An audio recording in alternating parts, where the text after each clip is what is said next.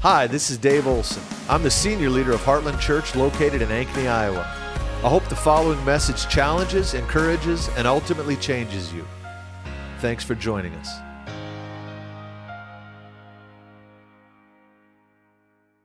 Let's get into the Word this morning. We've got 34 minutes, minus 5 seconds. So, what I'm going to do, I just want to share some things that have been kind of mulling around in my heart this last week. There's been a phrase that's been going on in my heart. If you look in 1 Kings chapter 3, Solomon, David's son, and his successor has an encounter with the Lord. They sacrifice unto the Lord. He makes a sacrifice unto the Lord, and he has an encounter with the Lord, and the Lord says, ask me anything you will. Now, you got to understand, this sacrifice was like 1,000 oxen. I mean, it was an amazing sacrifice that he made, and so he has this dream, and in this dream, he has an encounter. Now, you need to understand that you can have an encounter with God in a dream that has real-world impact. Because the Lord says, ask of me whatever you would. Ask of me for anything. And he says to the Lord, he has this interesting phrase. He said, God, I am but a child, and I don't know how to go out or come in. And so he said, give unto me wisdom to govern your people. They're numberless. I've got this great responsibility of leading these people. But he says this phrase, I don't know how to go out or come in. I've always been intrigued by that phrase and wondered about it. What does that mean? I don't know how to go out or come in. So it gripped me recently, so I did a study on that phraseology. It says of Moses at the end of his life, he said to Israel, he said, I am no longer able to go out or come in. So he knew it was time to pass the baton of leadership. So we understand from Solomon and Moses both that there is a leadership component to this phrase. That it's speaking of leadership, and we understand from Solomon that there's a wisdom component. We understand from Moses that there was a strength component. That Moses is saying that I've gotten to the age where I no longer can carry out these duties. Matter of fact, some translations translate that phrase with those words, carry out my duties, which is a poor translation, by the way, because they're jumping to some conclusions and only partially defining what that phrase means. When the disciples were looking to replace Judas among the apostles, one of the criterion they said is we need to find someone that was with us as Jesus went in and out among us. So we know there's a New Testament application of this phrase. It says of Paul that he went in and out among the disciples.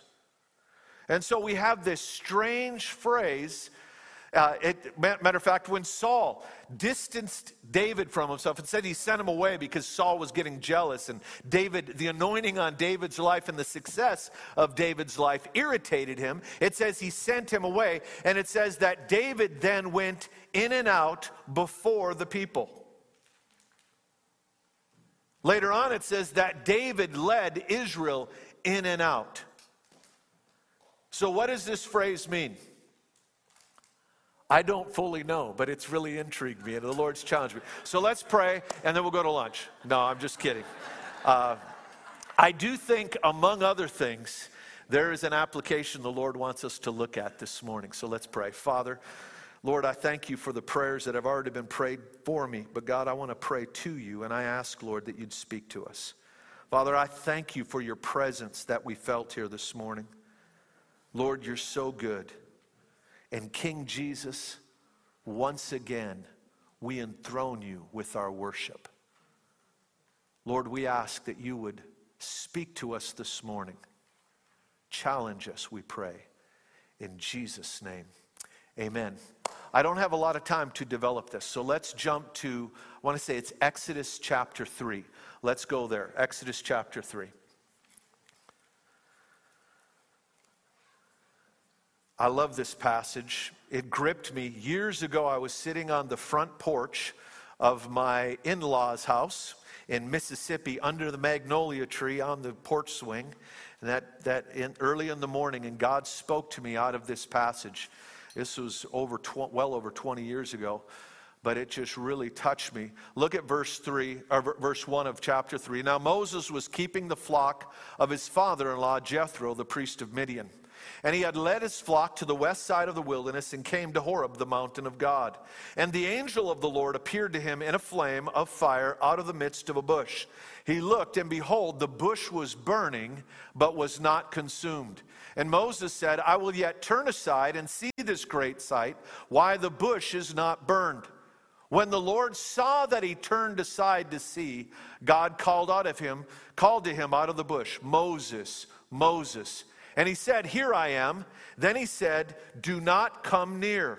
Take the sandals off your feet, for the place where you are standing is holy ground. And he said to him, I am the God of your father, the God of Abraham, the God of Isaac, the God of Jacob. And Moses hid his face because he was afraid to look. And so we have this strange encounter that Moses has with the Lord. And it always strikes me how the Lord calls his name, Moses, Moses. And as he draws near, he said, don't come any further.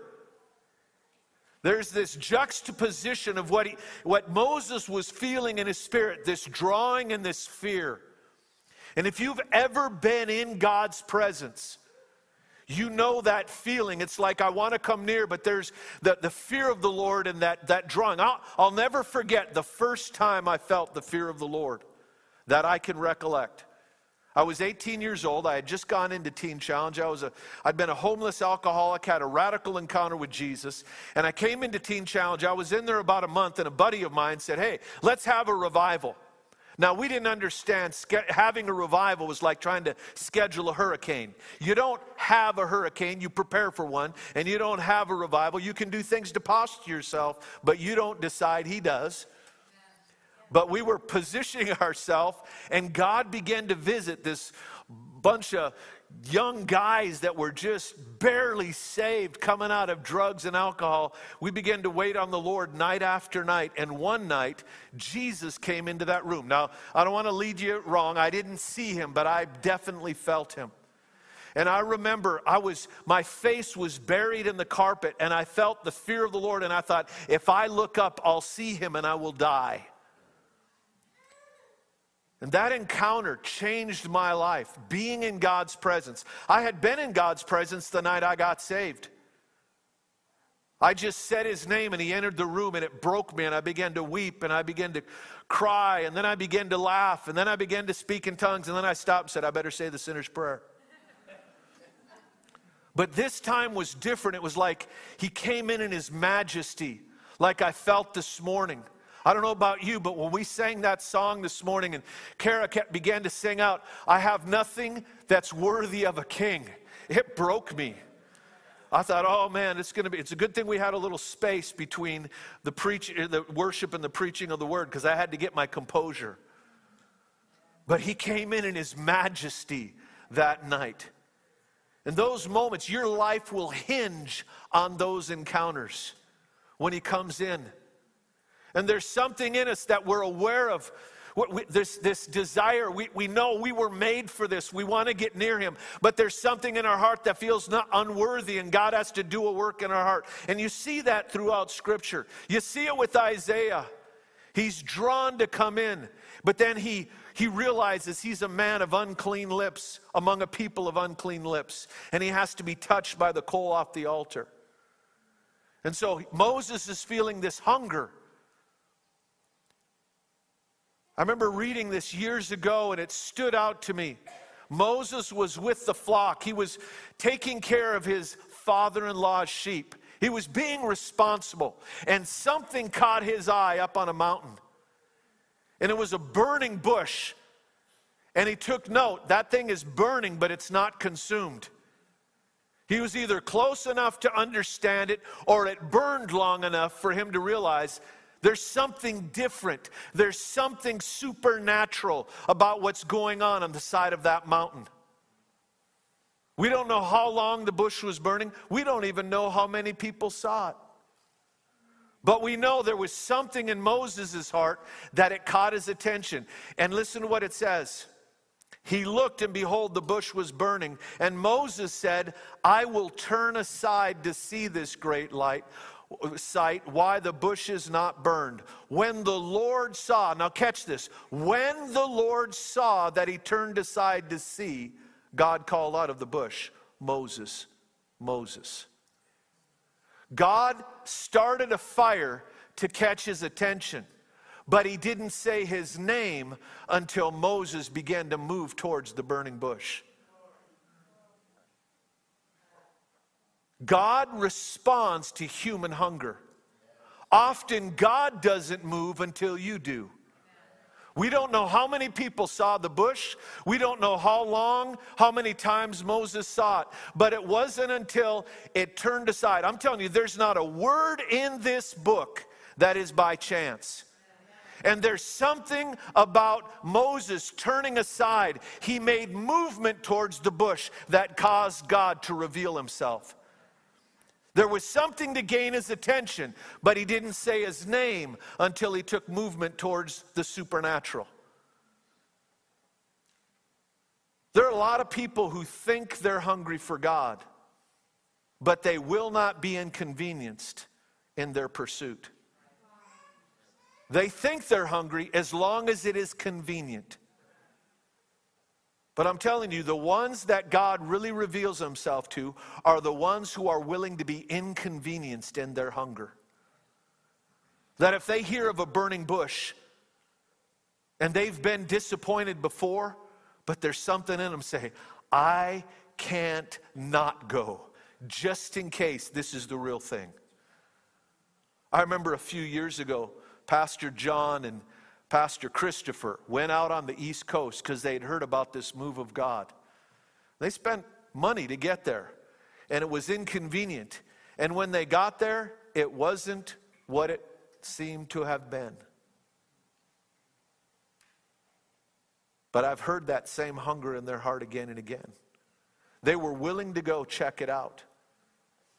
There was something about having an encounter with God that they were willing to be inconvenienced, willing to pay a price and get there. And God revealed himself to Moses when he made the move towards him. And the Lord told him, don't come any further, Moses. Take off your shoes. Now, we don't have time to get into what the deal was with the shoes, but let me just throw a couple ideas out to you, and you can think about it and pursue it yourself. It could be, number one, that servants were always barefoot in that culture. Servants didn't wear shoes. And the only way to really approach him is as a servant. You can only get so close to him with your shoes on. You can only get so close as a consumer. And then you got to get your shoes off and you got to come in as a servant. It could be that God didn't want anything between Moses and his work. Those sandals he was wearing were made by men, but the ground they stood upon was made by God. And there's something about his work is the only ground we can stand on to get near him. You can never get close to God on your own works. And so he comes to the Lord, and it's interesting in this passage. This is what the Lord says. He said, I have seen what's going on with my people. I have heard their cries, and I have come down. We don't think of God interacting like that. We know God is omniscient. He knows everything. We don't think of God listening and seeing and then arriving.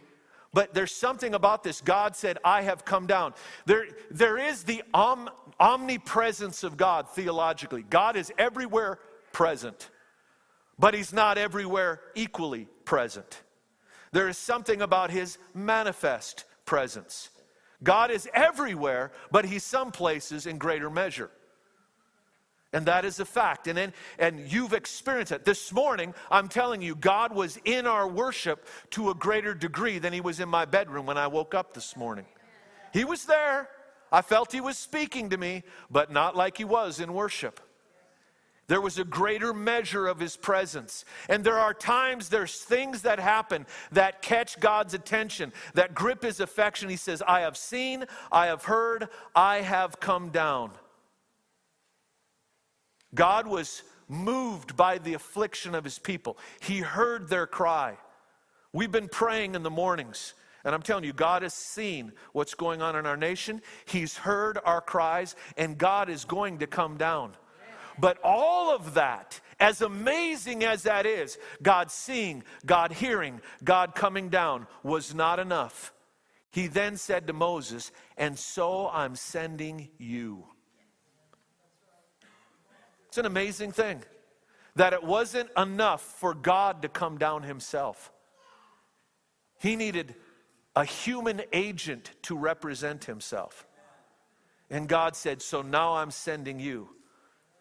God's answer was not merely him coming down. God's answer to the need for deliverance among the people of God was not just merely God coming down.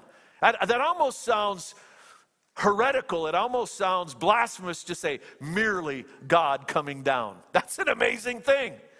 That God was emphasizing, I have changed my location. I've shown up in a greater way in response to my people. Yet that was not enough. He said, Moses, I'm going to send you.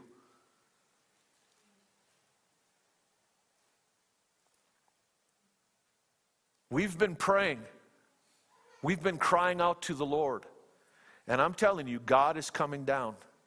God is going to move in this nation. And it's not just this nation. There is a global cry for King Jesus to come. There was such heat on that phrase this morning, King Jesus. And there is a global cry for King Jesus to take hold of his inheritance. He's asked for the nations, and the Father is answering his heart cry. But the way he will do it is he's going to send you and I. And so Moses understood he needed to be able to come out and go in order to continue his ministry. Solomon understood that the only way that he could really govern the people, lead the people, is if he had the wisdom to go out and come in. It says that David went out and came in before the people. There's something about this transitory life that David was living, going out, coming in, going out, coming in. And he did it before the people. It implies it was an example. He was modeling something before the people. And then in turn, he would take the people, he would lead them out and lead them in. What does that mean? I believe one of the keys to this is here in this passage. That Moses had to learn if he was going to lead the people of God. Moses had been raised in royalty, then put on the backside of the desert for another 40 years, raised in royalty for 40 years. He was taught to think like a man with no limitations. He was taught to think like a man that he wasn't wondering where the next meal came from. He lived with abundance and with wisdom and was raised in that kind of atmosphere. Then he was sent on the backside of the desert for 40 years to learn to lead sheep. And after those 80 years of 2 segments of training, he has this encounter with the Lord. Many great preachers have used that as an analogy that he spent 40 years being trained in his flesh, 40 years being trained in his soul, so the last 40 years of his life he could lead in the Spirit through his encounter with God. But I believe this little snapshot, the calling of Moses, was like a template that was something that he would have to carry with him the rest of his life. That there was a picture of going out and coming in that he was going to have to realize. And it's crucial that you and I realize what was going on here. It's crucial that you and I master the ability to go out and come in before the Lord. You see, there was something in Moses that was willing to leave the flock to pursue the flame. To leave ministry to pursue intimacy. The danger of ministry, the danger of getting a touch from God, the danger of your hunger that you had this morning is it will result in you having an encounter with God. You say, well, Pastor, why is that dangerous? Because of what that will result in. If you hunger and thirst, you shall be filled. It's just a matter of time. God's going to touch you. And what will happen is when God touches you, people will want to touch you. When you get something in God, people are going to want to get around you. And that's where the danger comes. Because all of ministry comes out of intimacy. If you haven't been with Him, you have nothing to give them. If you haven't been alone with God, I was thinking this week about Samuel. The mark of young Samuel's life, it said, when the Lord called him, the Lord called him by name, Samuel, Samuel. And he thought Eli was calling him. And so finally Eli told him, you tell the Lord. He said, it's the Lord. You go back, and when you hear it again, say, speak, Lord, thy servant hears. And that crystallized Samuel's life. He was a man who heard the word of the Lord. And it says at the end of that chapter, not one word of Samuel's ever fell to the ground. Why? Because Samuel first heard before he spoke. Samuel was one that was always listening for the word of the Lord. His life was a hearer. It says of John the Baptist, he was the voice of one calling in the wilderness. And there's a lot of people that want to be a voice, but they've not yet been an ear. We don't have anything to say unless we've been with Him. And when we've been with Him, God begins to minister to our heart. What we need to do is we need to be people of His Word, like our children's pastors were talking this morning. We need to be people of the Word. We know the Word, but it's in His presence that God begins to connect the dots. It's in His presence that God begins to take what you put in, sometimes in boredom. Is it only me that sometimes reading the Bible is boring to? Sometimes I'm thinking, this is a big book. And there's a whole lot of things in here I don't understand. And I find myself, I just read 2 chapters and I have no idea what I read because I was thinking about something else. I got to go back and I got to go back over it. I've got to force my heart to be engaged. But then I will find that when I'm in prayer, in His presence, all of a sudden these passages I read before become alive. And God uses that, what I put in there in boredom, becomes the vocabulary He speaks to me in His presence. And if I didn't put it in, He didn't have anything to speak to me from. And so I have to give that time and get in His Word, and God begins to build a theology in us that He can then springboard off of and speak to our hearts. And then we have something to say. And we need to be people that learn to go out and come in before the people of God and before the world, and to lead others. And there's something about David leading Israel corporately to go out into battle. There are a number of passages. We don't have time to get into all of it this morning. I would encourage you, do a search on this phrase, to go out and come in before the Lord. There are some passages, a clear allusion to battle, to warfare, that they would go out into battle. David had to have the wisdom to take them as a nation into battle, but he also had to have the wisdom to lead them back into the nation after battle. Sometimes it's not the battle in prayer that is the hardest. Leif Hetland used to have this wonderful phrase, it's the battle you fight after the battle you won. You go out and have a great victory, and it's easy to forget who gave you the victory when you're living in victory. I remember years ago, the Lord really convicted me. I want to say it was Quimby Collier. I went to him for some counsel, one of my spiritual dads, and I was just struggling.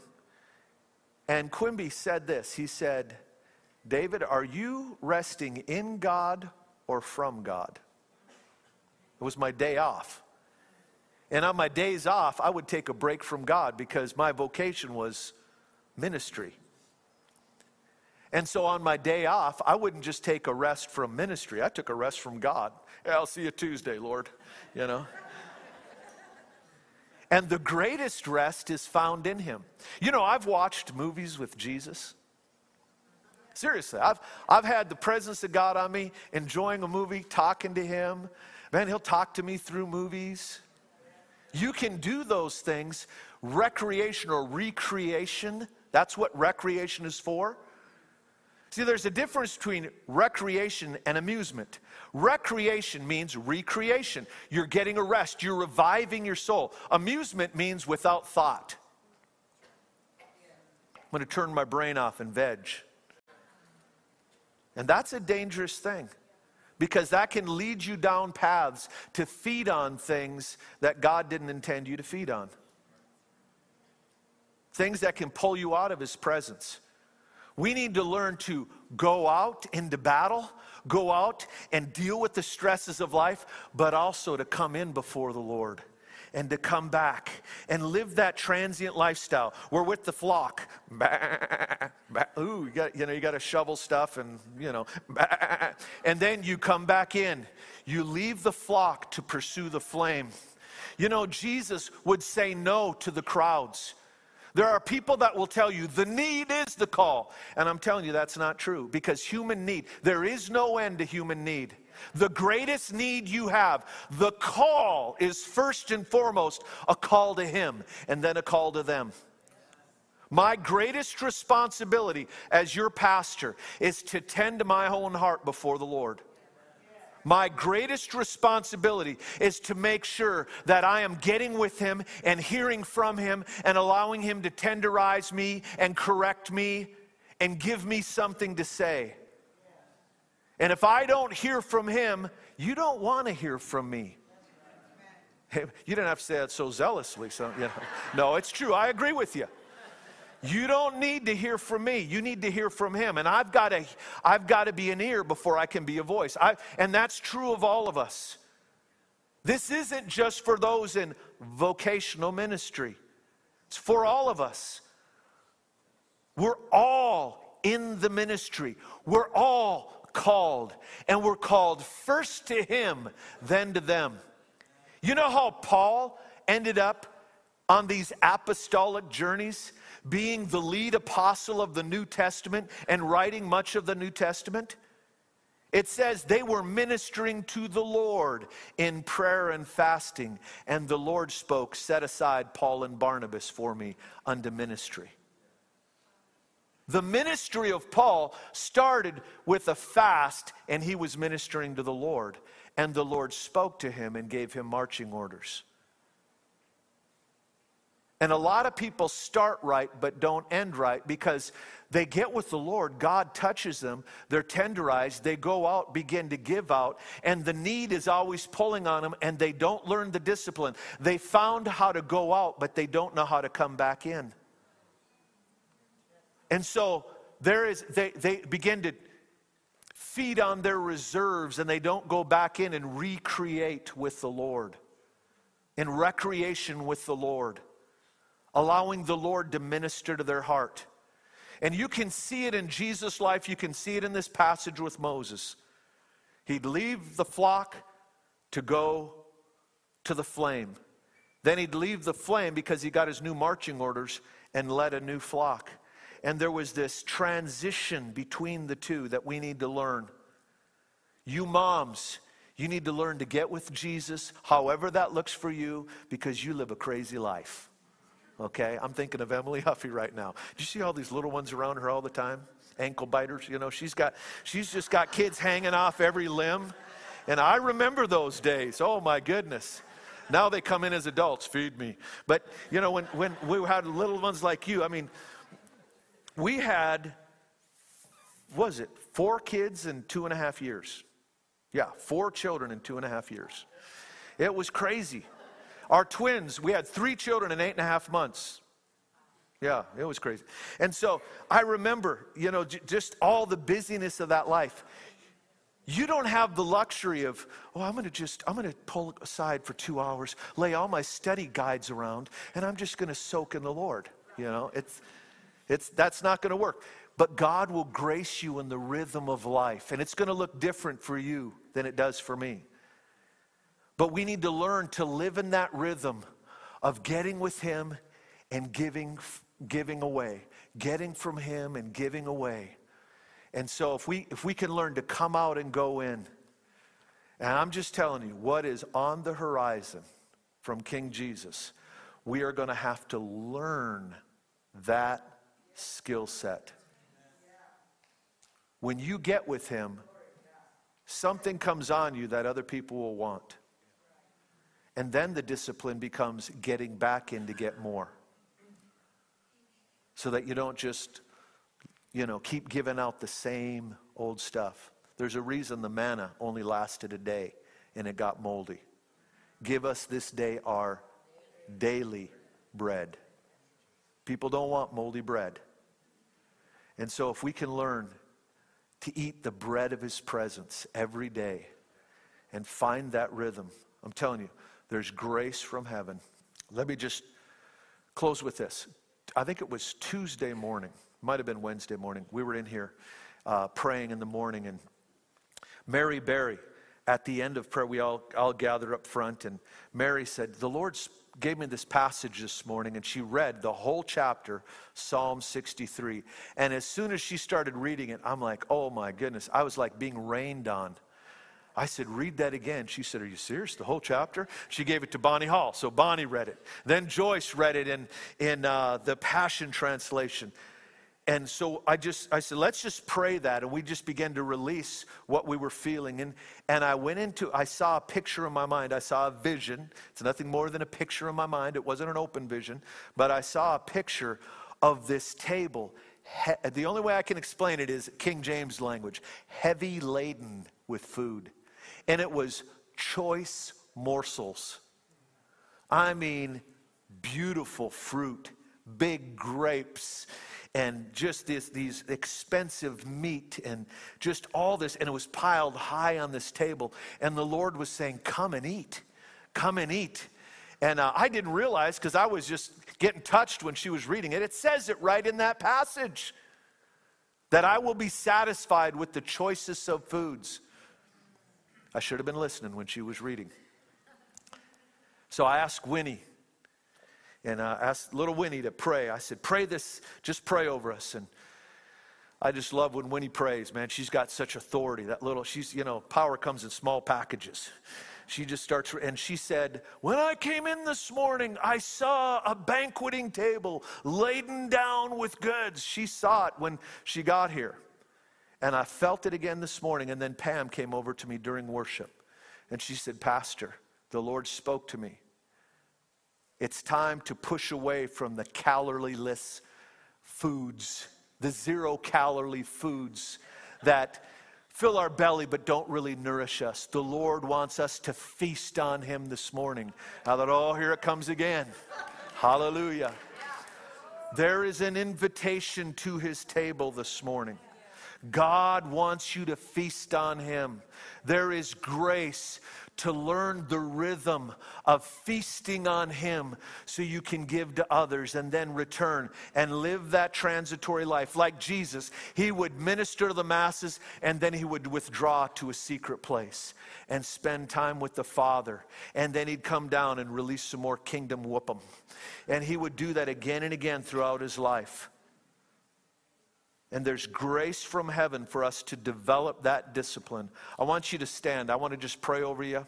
I've got 53 seconds, and we can land this thing on time. This is amazing. So put your hands up, would you? Father, I thank you. I thank you for what we felt in worship this morning. Lord, I thank you that we are a people of your presence. Now, Lord, I'm asking that you would release grace upon us, Lord. God, cultivate the hunger that Moses had, that we would not be a people that resist the inconvenience of pursuing you, Lord. But Lord, I'm asking, God, that you would cultivate within us and help us to partner with you, cultivating in our lives the discipline of going out of your presence and coming into your presence, of going out in the world and coming out of the world. Lord, that we would drip with you, Lord. Father, I just bless this congregation, the people of your name, Lord. In Jesus' name, amen. Thanks for listening to our podcast. If you'd like to help more people hear this message, you can get the word out by subscribing and sharing it on social media. If you'd like to support the ministries of Heartland Church, you can do so at heartlandchurchonline.com/give.